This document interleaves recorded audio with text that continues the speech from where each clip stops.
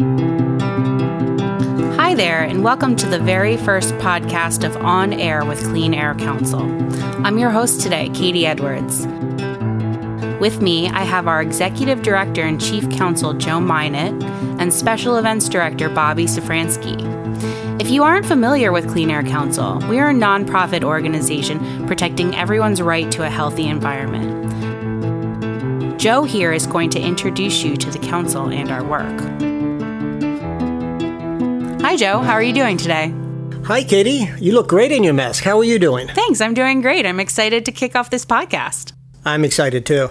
So let's get started. Joe, can you tell us how Clean Air Council was formed?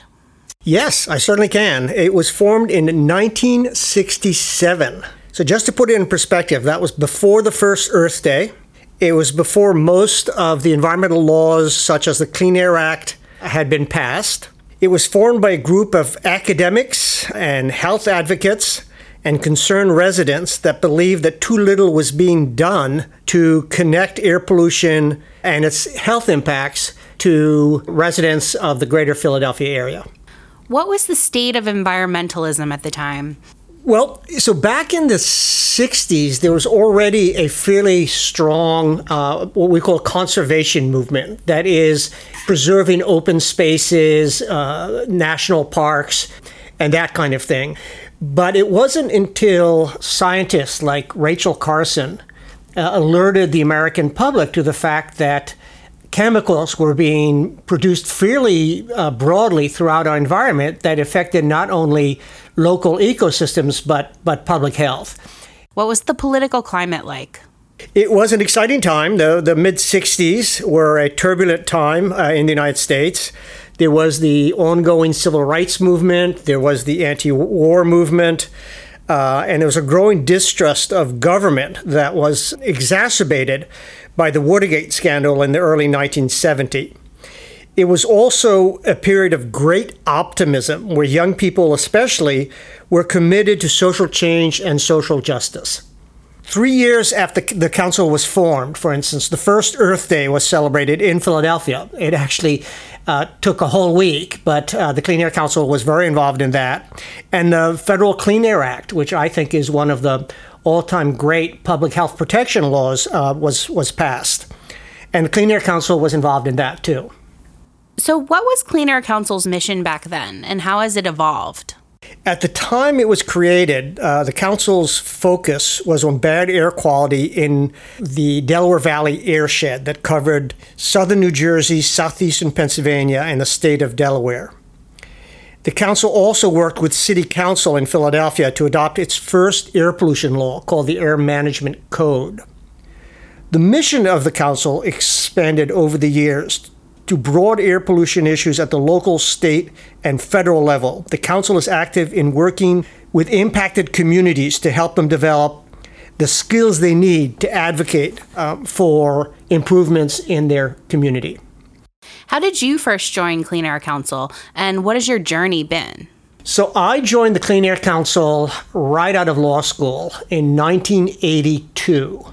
I was hired as the staff attorney, and it was a very exciting time. The Clean Air Council was already involved in litigation against the Commonwealth of Pennsylvania to force them to implement a automobile inspection and maintenance program.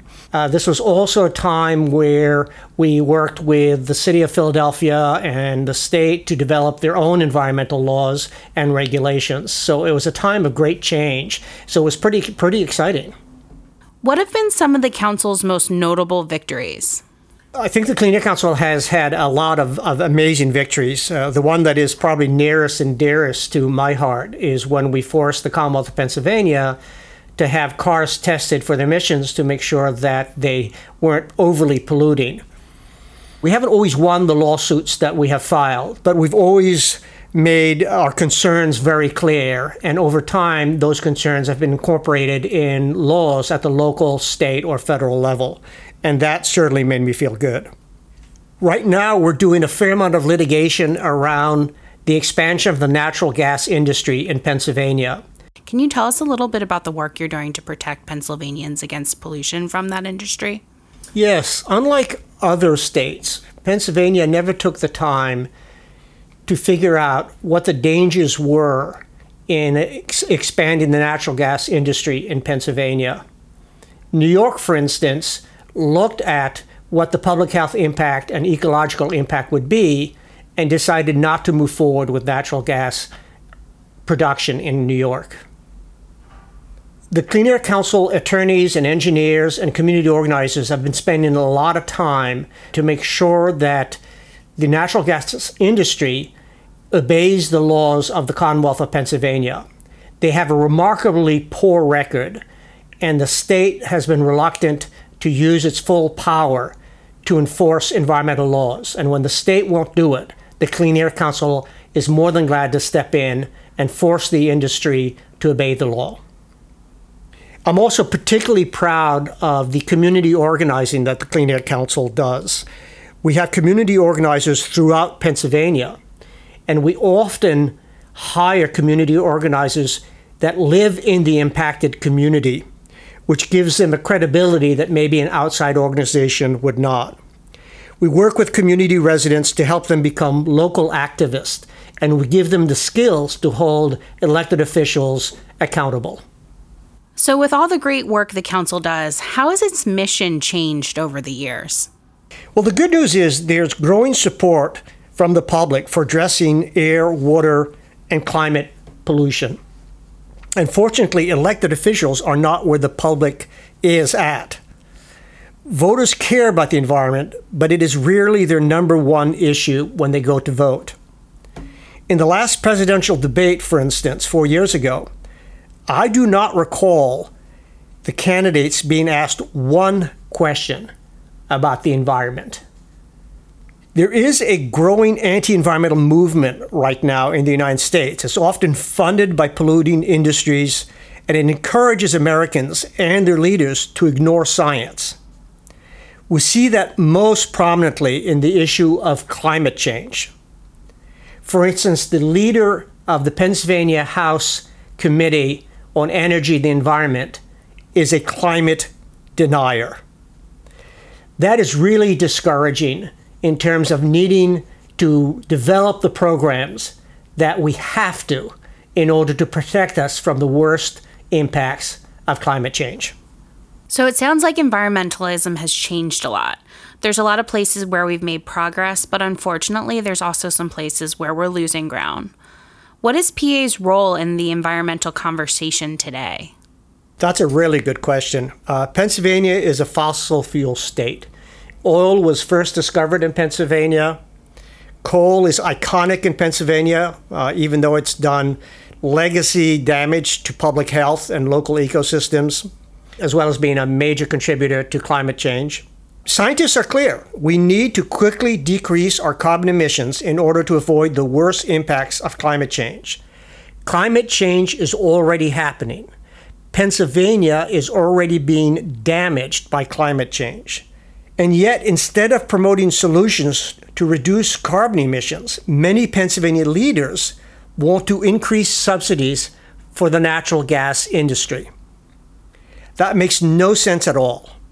If there's going to be subsidies, they should go to promote energy efficiency, wind, and solar.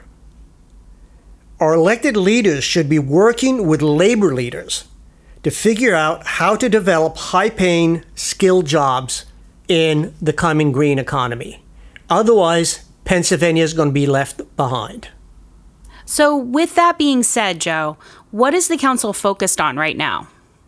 One of the primary focuses of the Clean Air Council in Pennsylvania is to prevent the expansion of natural gas infrastructure throughout the state. They have not been an ethical industry. They have ignored environmental laws. They have destroyed wetlands. They have poisoned people's drinking water.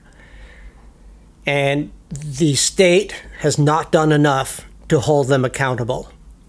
I believe that the natural gas industry has lost its social license to operate in Pennsylvania, and we should not be permitting it to continue to expand anywhere in Pennsylvania at this time. Really, what Pennsylvania should be doing is focusing on energy efficiency, solar, and wind, the type of energy that does not pollute and does not contribute to climate change. We also need to look at the transportation sector, which also is a major contributor to climate change, and develop programs and policies that can move goods and people around without contributing so much greenhouse gas pollution. We need to ensure that the federal, state, and local governments enforce environmental laws.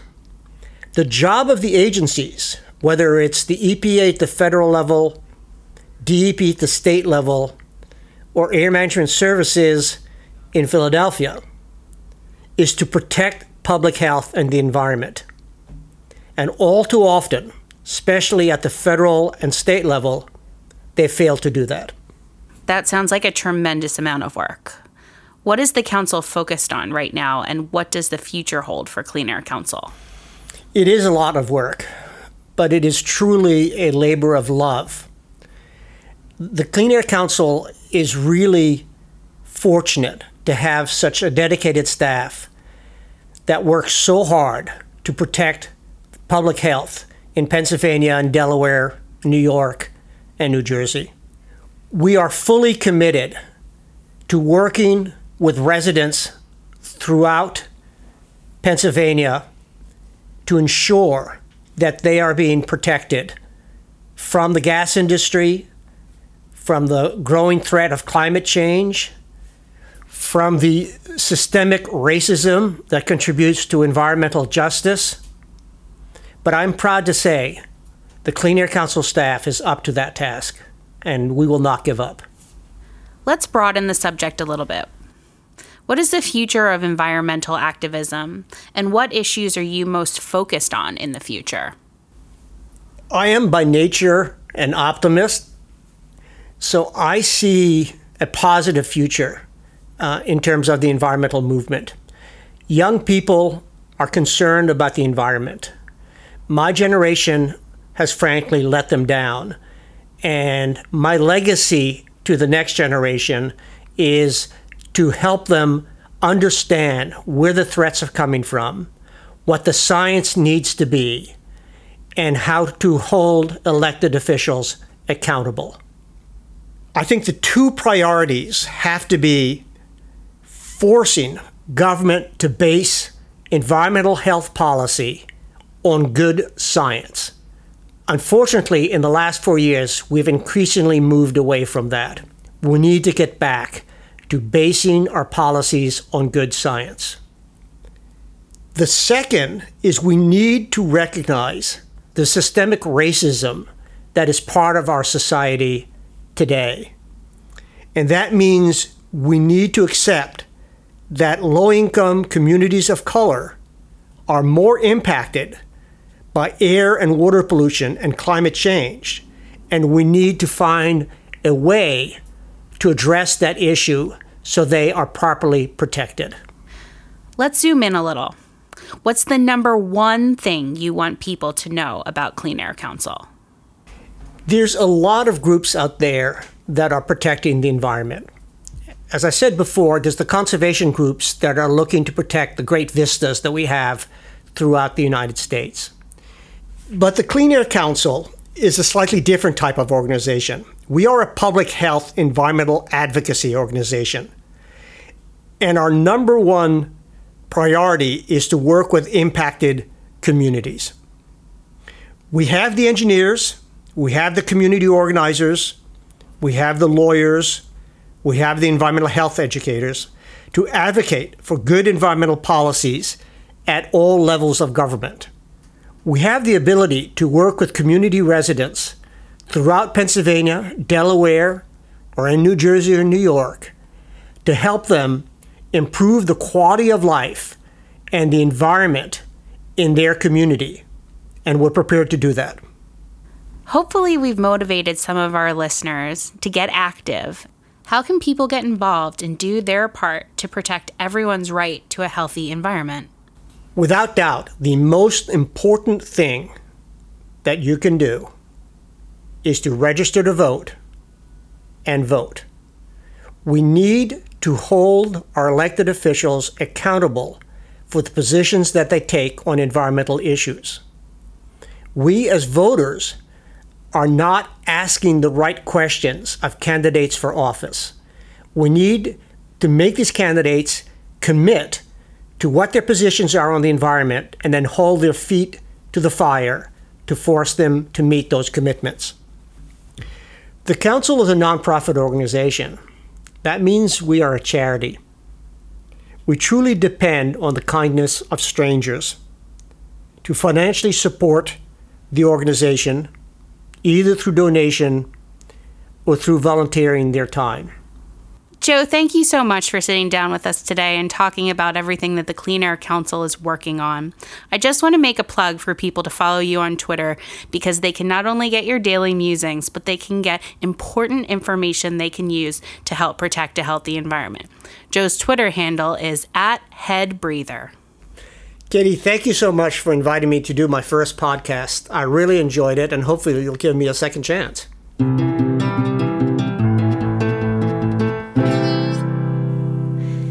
Now in its 15th year, Clean Air Council's Greenfest Philly, presented by Toyota Hybrids, is Philadelphia's largest environmental festival. Bobby Safransky, Special Events Director, is here to tell us more about this year's virtual festival and putting on an event during a pandemic. Hi, Bobby. How are you doing today? I'm doing great. How are you? Great. Thanks so much for coming on the podcast with us. Now, tell us a little bit about Greenfest. What makes it so important to the Philadelphia region? Greenfest is so important because it's the place that you can go to learn about sustainability. As a college student, I went there to learn what companies are sustainable, where I could maybe get a job after college, but more importantly, just to see what little things I can do to live more sustainably. And all of the biggest and most prominent environmental organizations, whether they're nonprofit, for-profit, end up showing up to Greenfest. And so it's great to just walk through and kind of get a little bit of everything. That sounds really impressive. If you had to ballpark, about how many organizations and businesses get involved with Greenfest each year?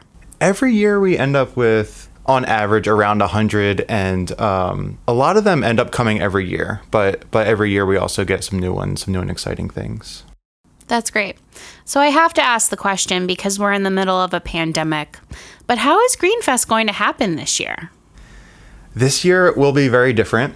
It is going to be all virtual. We're trying to make it give the appearance or the feel of what someone might take away from walking through Greenfest. So over a 2-week period between September 12th and the 27th, we'll have an array of virtual content. So we'll have webinars, live streams, videos, all hosted on our website and on our Facebook page. And by the end of it, depending on how much you want to participate, you can easily get 10, 15, 20 different interactions with organizations and learn quite a bit. A little birdie told me that you had upwards of 22 organizations involved and putting on things like webinars, Facebook Lives, podcasts. So I can't wait to see some of this content. So let's talk favorites. From the food demonstrations to the shopping, vendors play a key part every year. How are you getting businesses involved in this year's virtual Greenfest? What are they doing? Businesses are doing a lot of really interesting things. Every year when we start planning Greenfest, we obviously turn to the people we worked with the year before, but we also have kind of a laundry list of organizations that we really wanted to work with in previous years. So we like reaching out to new people and making new friends and trying to get these new connections to be part of Greenfest. And the virtual Greenfest is really no exception. We started with just a list of people we wanted to work with. We're very excited to work with BioPhilly to do a living air conditioning demonstration and talk, which is something that is really important to me. Living out in West Philly, it gets very, very hot in the summer and I don't have air conditioning.